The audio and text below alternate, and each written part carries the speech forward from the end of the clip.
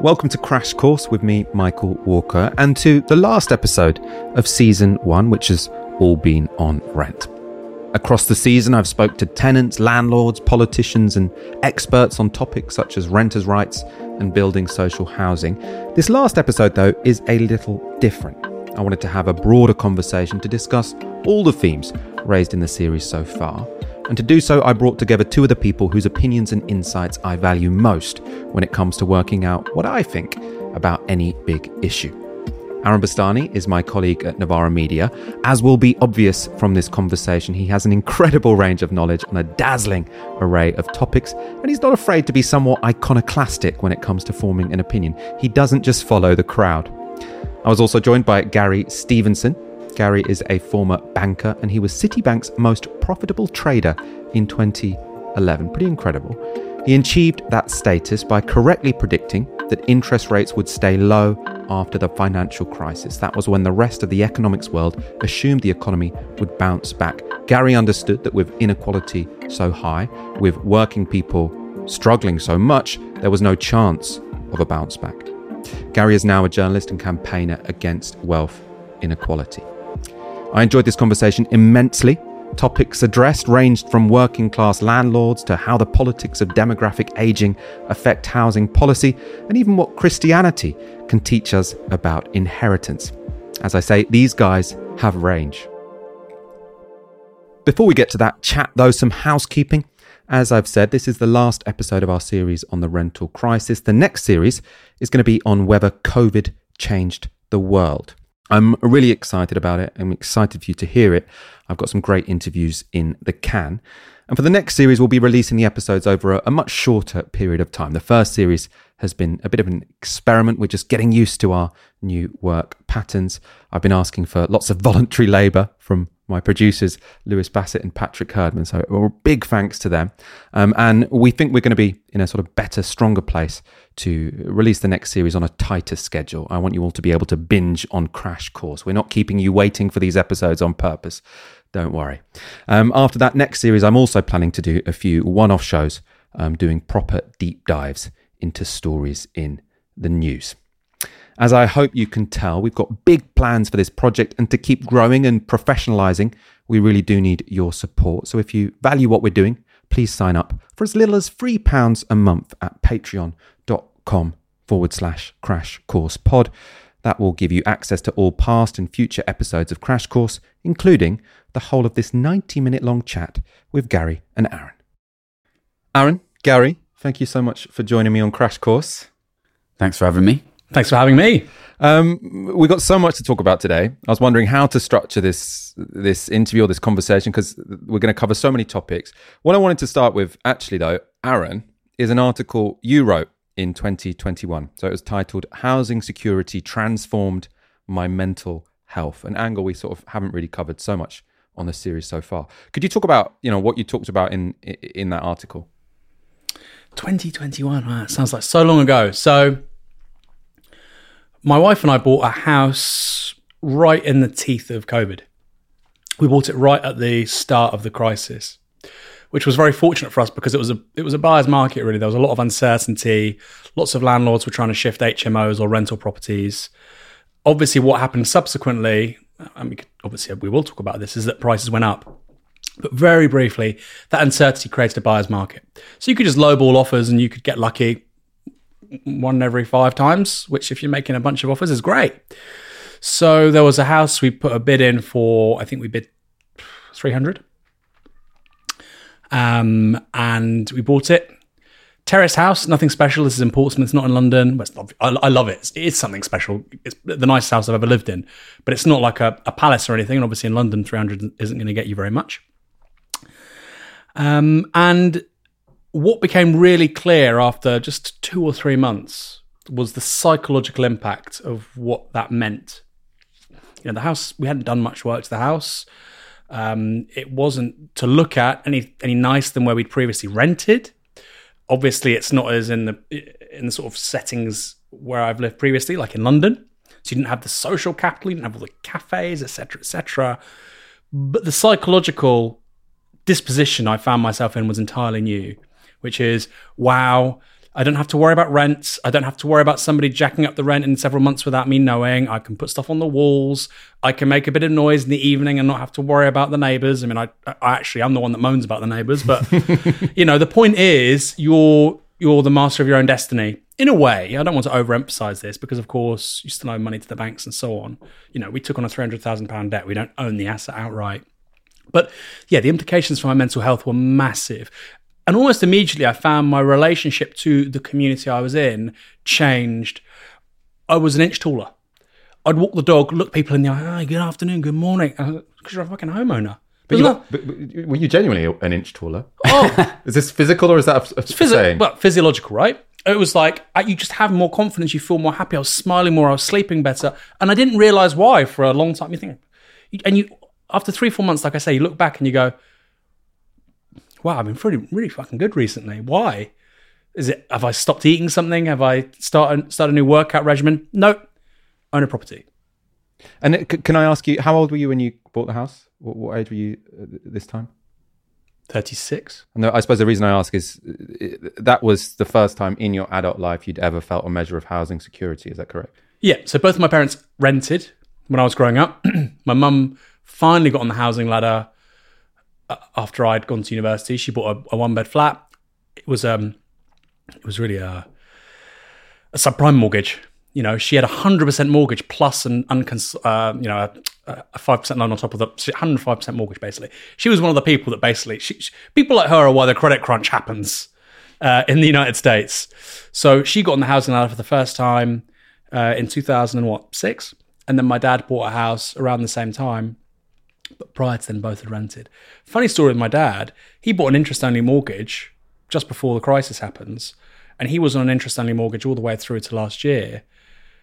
This guy, I was like, you do not realise how lucky you were because the base rate of interest was not 0.5% for the last 13 years while you were paying off the mortgage.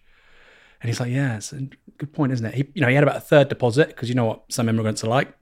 They like big deposits, pay cash, etc. And so, yeah, interesting stories. My mum, buggered by the housing market. My dad took real advantage with low cost of credit over the last 13 years. And then, me, I was the first one of that age to really be a homeowner. Yeah, so we'll put all of our housing situations on the table before we get going. I mean, I've talked in the series about, I'm obviously a renter. I share a flat in Hackney with 2 other people of a similar age. I suppose background is also that my parents own their house. They've lived in the same house in Leighton for, I think, 40 years. So you can imagine how the value of that house has changed over those 40 years. I think that's probably the part of the world where houses have sort of multiplied in as significant a degree as one can imagine. So I suppose even though I've always had unsecure housing myself, I do have that sort of backdrop of security and that insurance policy in a way, because also, they have a spare room. As I said, this is getting out our situation. My question for you, Gary, I presume you first became a homeowner when you became a millionaire. Yeah, basically, yeah. I bought the flat which I live in now in early 2012. So yeah, as some people may know, I was a trader from 2008 until 2014, and in 2011 I was Citibank's number 1 trader in the world, and I got paid quite a lot of money, and I got a big lump of money just dropped in my bank account, and So at the time, one big thing that I was betting on was that interest rates would stay low forever, that basically asset prices would really go through the roof, that money was being devalued. So obviously I thought, I need to get a property as quickly as possible. I don't want to sit on this cash. And it was weird for me because, it's such huge sums of money, and I was in 2012, I just turned 25. I just looked at a place and just bought the first place that I looked at, basically, which is a bit crazy to think about. And I moved to Japan, to Tokyo shortly after that, so I ended up renting it out for a bit. Then I moved back to London 2014, was in it. I was in Oxford doing my master's 2017 to 19, renting privately, and I've been back in that place. So yeah, I still own it. It's very close to where I used to work in the city. And has it massively increased in value since you bought it? And I haven't had it valued, but yeah, I bought it in early 2012, and there was a really big rise in house prices sort of late 2012 and sort of throughout 2013.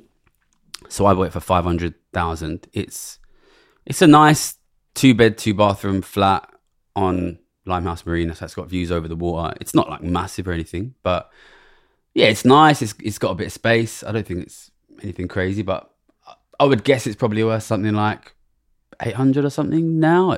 That's a bit of a stab in the dark. Prices are super volatile. You can email in your offers like for Gary's flat. All you have to do first is sign up to the Patreon, and then you get a chance of winning Gary Stevenson's flat on the waterfront. That's guaranteed right now. Asterix for one night. One night only. When he next goes to Japan, you can stay in his bed. All right, that's where we're coming from. I'm sure we'll sort of refer back to that. I definitely want to talk about Japan later on when we talk about YIMBYism.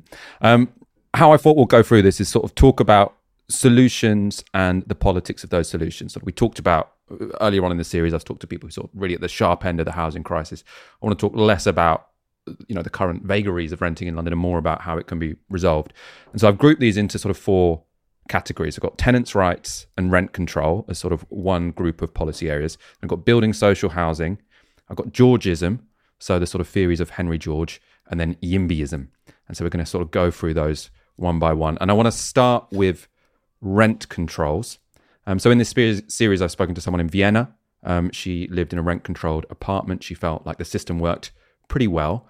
But economists tend to hate rent controls. They hate them. So the Swedish economist Assa Lindbeck is often quoted here because he seems to have a pretty good way with words. He said, rent controls were the fastest way to destroy a city other than bombing. And this isn't just some crank. He chaired the Nobel Prize Committee for Economics, so an established guy. I've also got here a 2012 poll of leading economists. This is from a Vox article, but I think that it was originally done by the University of Chicago, so a neoliberal university. But I think most people accept this survey as fairly legitimate. And it found that asking academic economists, do you think rent controls are a good idea? 49% disagreed and 32% strongly disagreed. So you've got overwhelming consensus. Over 80% of economists think rent controls are a bad idea. Gary, I'm going to go to you first because you have 2 economics degrees, Oxford and LSE. Doesn't get more established than that. And what's your take on rent controls? So I guess the risk with rent controls is they're great if you get the rent controlled apartment. But what generally tends to happen in places where they're brought in is there's not enough rent controlled apartments for the people that want them. We've already seen in this country quite a significant degree in buy-to-let landlordism. I know a lot of people will be celebrating that. Buy-to-let landlordism is the type of housing that is used by a large number of poorer people. And so just when you said we've already seen a lot of buy-to-let landlords, did you mean selling up? Was that yeah, buy-to-let landlords is selling up and no longer being a landlord. And we can talk more about why that might be and whether it's desirable. But, we've all seen what's happened to the private rental market in London. I think most people would agree that this is, to some degree, driven by landlords stopping being landlords. We're all going to agree the situation for renting in London is not good. But until you have dealt with where do these people live when we reduce the supply of rental housing, you probably don't want to reduce that supply. Do you see what I'm saying? As much as the end situation of people who rent these places is often not good, where else are they going to go? So I think unless we're going to combine that with, for example, a big increase in social housing, you probably want to be careful about doing anything that's going to encourage more landlords to stop being landlords until you have answered that question of where are those people going to live? Yeah, and we talked about this, I think, on episode 3. We were talking about what happened in London over the last year. And so if you're wondering, why would it be the case that landlords selling up would reduce the sort of... It's clear why that would reduce the supply of rental properties. But some people might think, well, but a household of renters has bought that house, so there should be no net decrease. But I think the way you square that circle is actually people who own their houses tend to live more spaciously. But there's also the question of what do very rich people do? Very rich people have a choice, right? They can, of what they own, and they can simply buy big houses and big flats for their kids and for themselves, or they can buy properties and rent them out. And if you make renting less attractive, then they might simply choose, well, we'll just live in the properties ourselves. We'll give this property that we might have rented out, we'll just let our daughter live there. My first ever interaction with rent controls was I went to Argentina to visit a friend of mine who I studied with at LSE, and he was from a very wealthy family, as a lot of LSE students are. And he said, I'll meet me at this place. And we went to this place, and it was a massive empty apartment. And I was like, why is this empty apartment? He was like, oh, this is what we do here. We just... I live out on the outskirts of town, and this is our city apartment. And I was like, why don't you rent it out? And he was like, well, we can't. Like, it's the rent. It's rent controlled. So like, we could only charge this. So we just keep it for our own personal use. We already have a lot of apartments in London which are kept empty because wealthy. Landlordism is not really a great option for very wealthy people because it's hassle. Very wealthy people want low hassle investments. They don't want tenants in their apartments anyway. So, I mean, of course, that's not going to happen in every apartment in London. Very wealthy people don't own houses in Ilford, where I'm from. It's not going to happen everywhere. But basically, it comes back to the same question.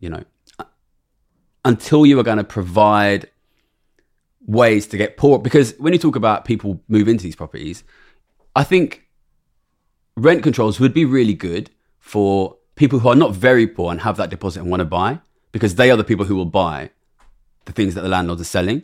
But it will be bad for the very poor, who are the people who are privately renting. Do you see what I'm saying?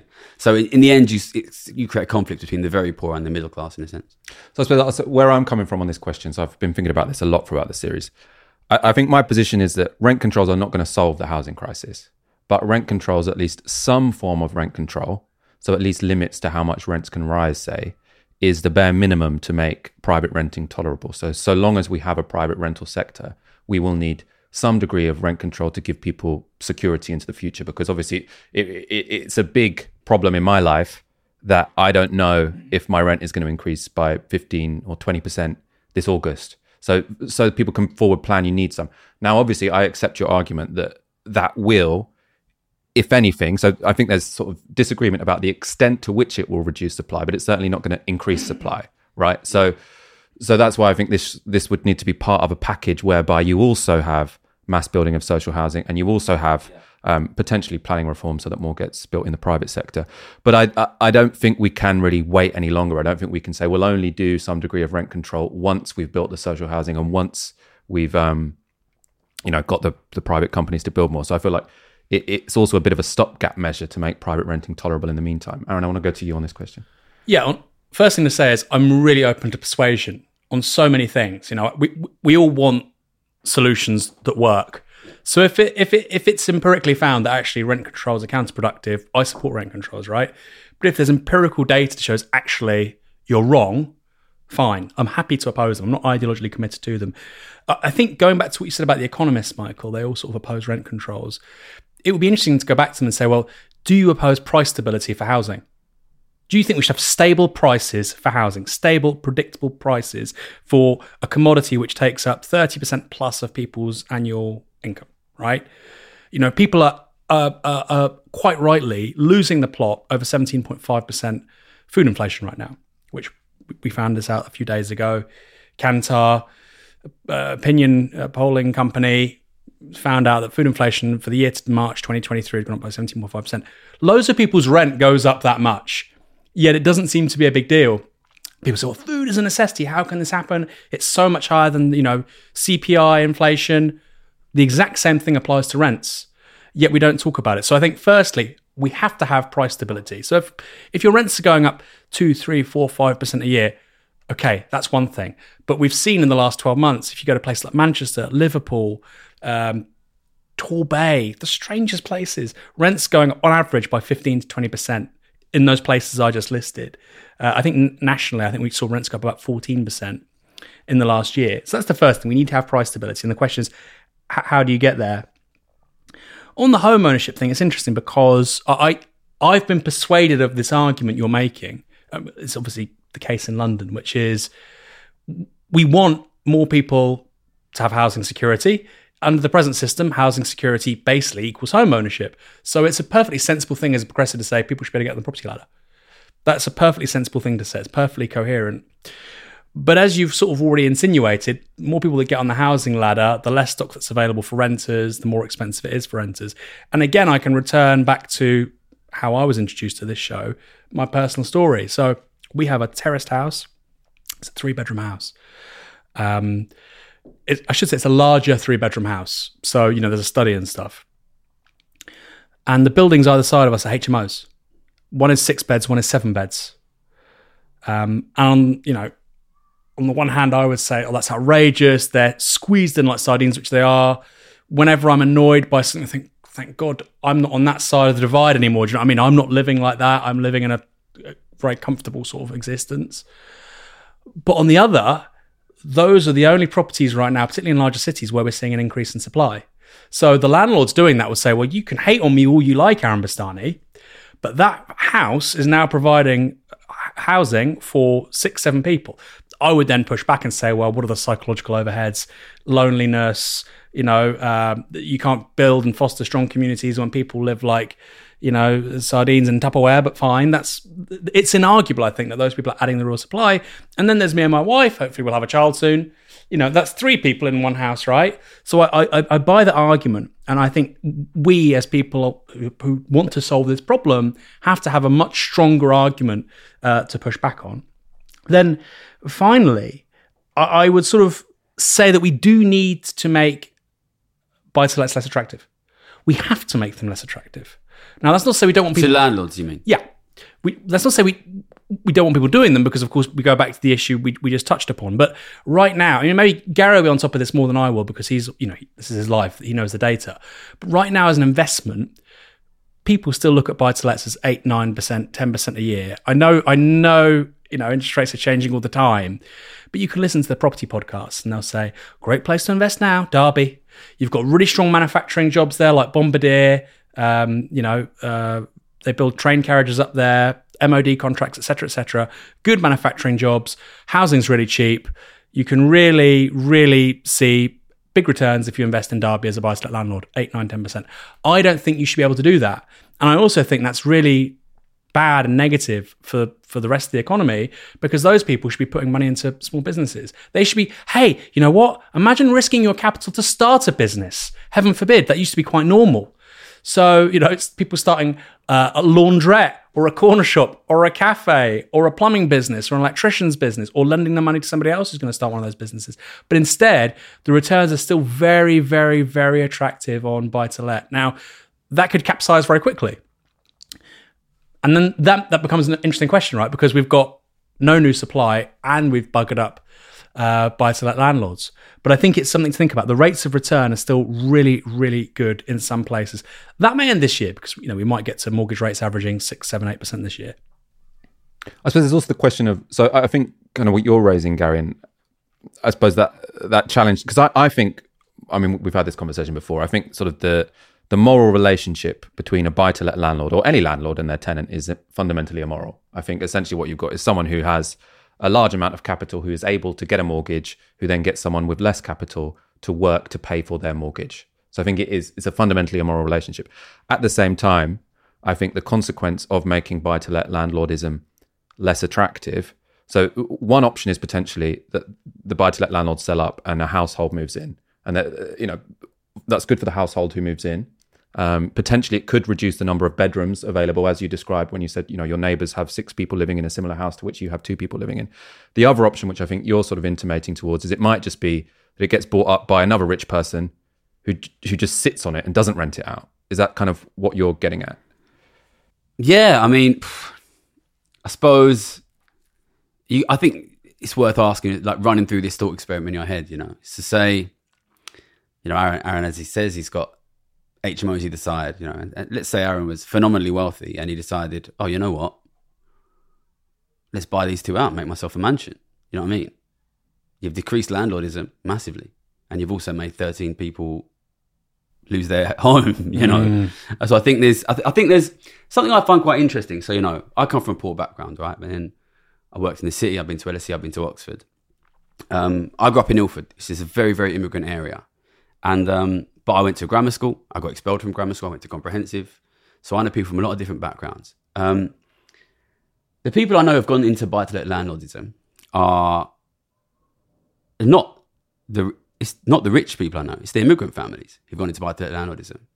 And the rich people I know, what they have is big pensions and big family property.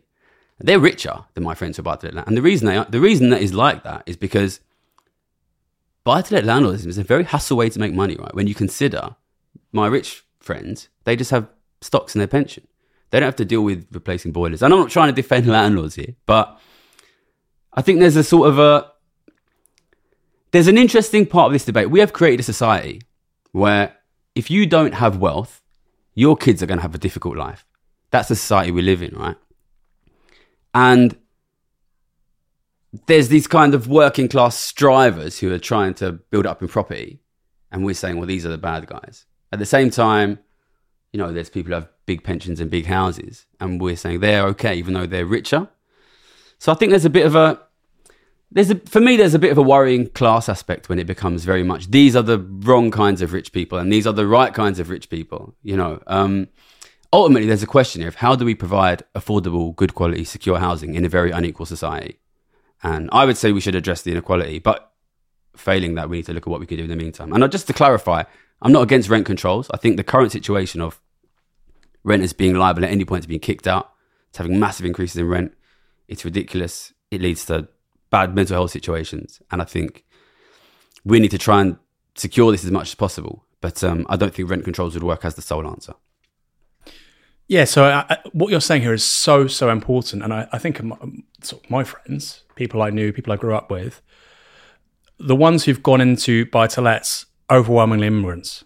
Overwhelmingly. Some of them actually doing very well anyway. They're making good money regardless, but they've gone into that anyway.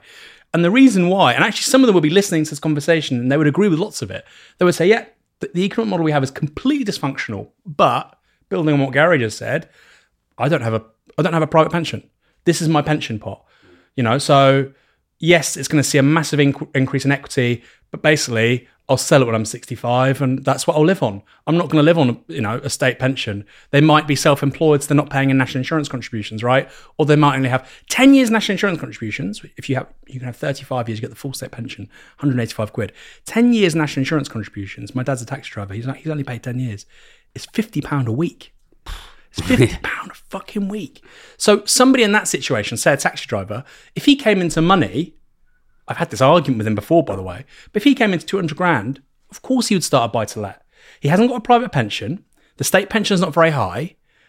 It doesn't make him evil. He's not coming into 200 grand. And I've said to him, but if you did this would mean exploiting people in a really profound way, right?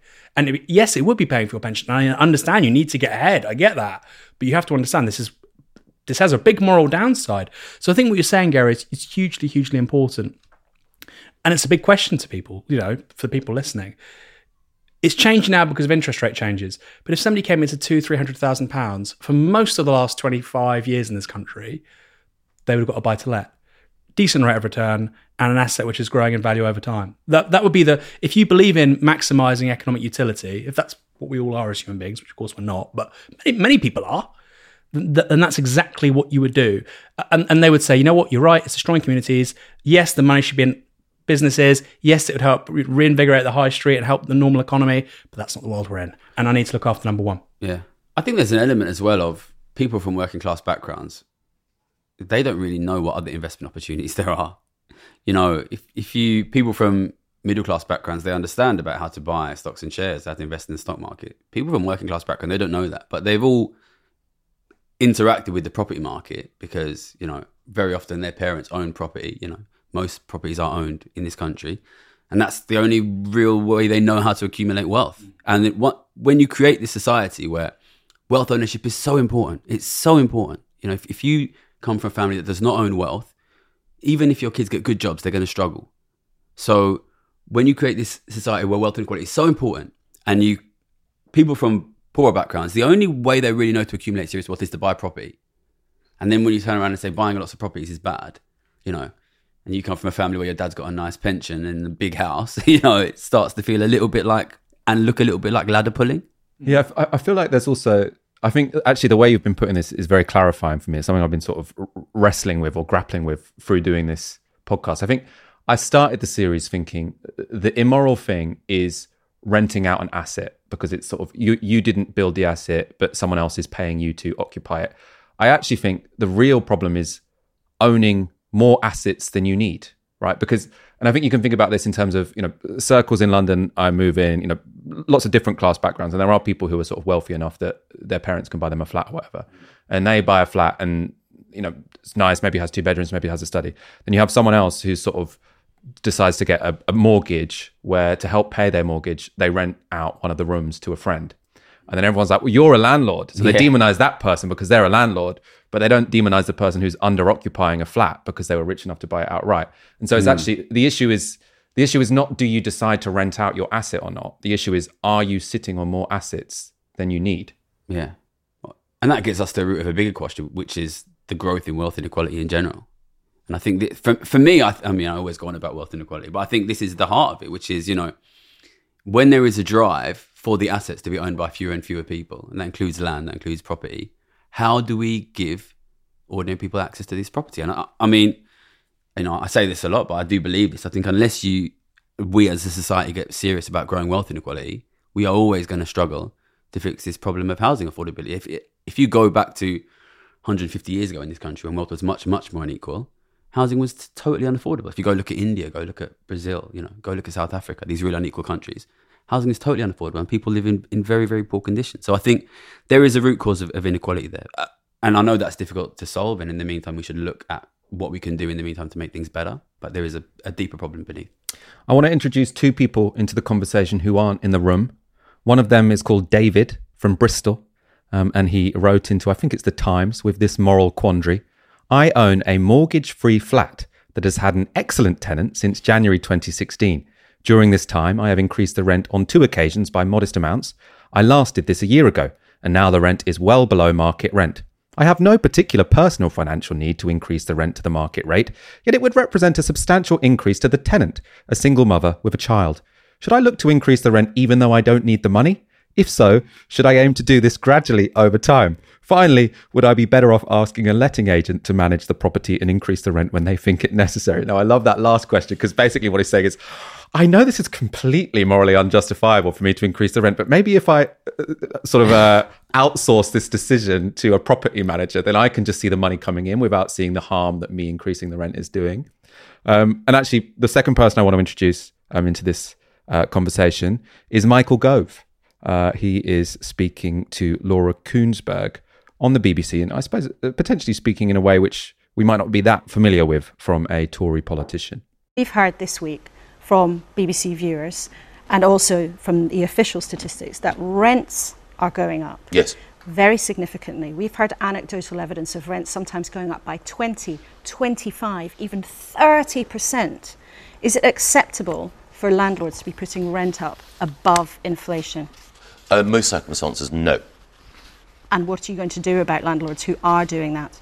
Well, we're bringing forward reforms a little bit later this year, in just a couple of months' time, actually, to look at how the private rented sector can be better regulated. We're not talking about rent freezes or rent caps, but we are talking about protection for tenants. At the moment, there is a situation where tenants can be evicted without any fault on their part, and some, a tiny minority of unscrupulous landlords, are using the threat of eviction in order to jack up rents and to victimise tenants. Now, it's important that we recognise, as your question does, that a healthy private rented sector is absolutely vital to making sure that people have the right home at the right place at the right time, but we do need to make sure that we protect tenants from unscrupulous landlords, even as we also give landlords the power to get rid of antisocial tenants as well. And do you think, just briefly, that there are landlords, some of them right now, who are profiteering, who are using the context of what's going on to make profit at the expense of their tenants? In every market, there will always be actors who will attempt to exploit circumstances in their interests, not in the public interest, yes. Now, there's a couple of things I found very interesting about that clip. So one, it's sort of Michael Gove, Tory politician, who seems to be being a lot tougher on landlords than we've heard from especially from what we heard from New Labour when they were in power. They were very much in favour of sort of buy-to-let landlords and market forces sort of being able to work their magic in the private rental sector. The other is, I think he seems like he's half got it, but he also seems to be living a bit on a different planet, because he seems to be suggesting there is a minority of landlords who will use the threat of rent increases to get out their tenants. But that's That's just how the system works. So they will never say, we want to increase your rent or we'll evict you. What they'll say is, if you want to renew your contract, it's going to be this much. And then you say, oh, I can't pay this much, so I'm going to move out. And no one said, I'm here to evict you because you won't pay higher rents. But that's essentially what's happened. So he has just described how the rental system works, but made it seem like a sort of aberration when actually it's just people following the rule. That's the norm, not an aberration. I mean, I suppose, can I get you to comment on either of those things? I suppose, like, why are we hearing Michael Gove saying this now? And also, is he kind of living on a different planet, even if he's almost there? Do you want to start, Aaron? Yeah, the first one, that person who wrote into the Times, what was their name? David from Bristol. David. So when you read that story out, it reminded me of the landlord who used to rent out a property to my mother. He's much nicer than David. His name was Albert Veshley. He was a Holocaust survivor. And he was really good to my mum because she was raising me by herself. I mean, my dad was in my life, but they didn't live together. And we lived in a flat in Bournemouth with no central heating above his chemist. He owned a pharmacy. And he said, look, you've got a son. I have a flat in a nicer part of Bournemouth with a garden. Go move there. And it was incredibly cheap. And she still couldn't pay the rent half the time. And he said, look, pay me when you can. And, my dad would pay 6 months lump sum or whatever. And he was a wonderful man. So when we made that baseball cap, hate landlords. Was Albert Veshley a horrific man? Absolutely not. One of the nicest men you could ever hope to meet. One of the nicest people you could ever hope to meet. But what's interesting is that I do think, and maybe I'm wrong, I do think people like that are a dying breed because we live in a society which is increasingly moving away from the ethical anchoring of religion. We just are. And I think for him, and I think for the community he was in, I think it would have been extraordinary to do something like that. Now, I'm not saying it didn't happen. We look at Charles Dickens, Christmas Carol.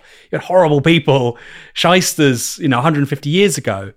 But I think in a secular society, in a capitalist secular society, which is where we live, where the guiding principle of social interaction is maximization of profit, which is where we're moving towards, right? We're moving out of the shell of 20th century social democracy, which included mass home ownership and social housing and so on. We're moving away from that.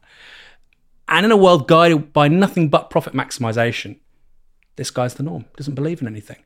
It's the neoliberal self. He literally views himself as a profit maximizing unit because that's what the textbooks say, right? We've moved from one kind of book, the sort of the teachings of monotheistic faiths and whatnot. You might not agree with them. You might, doesn't mean you believe that God exists or whatever, but you can agree with the fact, which I think is undeniable, that they offered a broad framework for basically social rules to govern society. We're moving away from that now. For a very long time, charity was viewed as the cardinal virtue. We still had many bad people, but there was this idea that charity was important.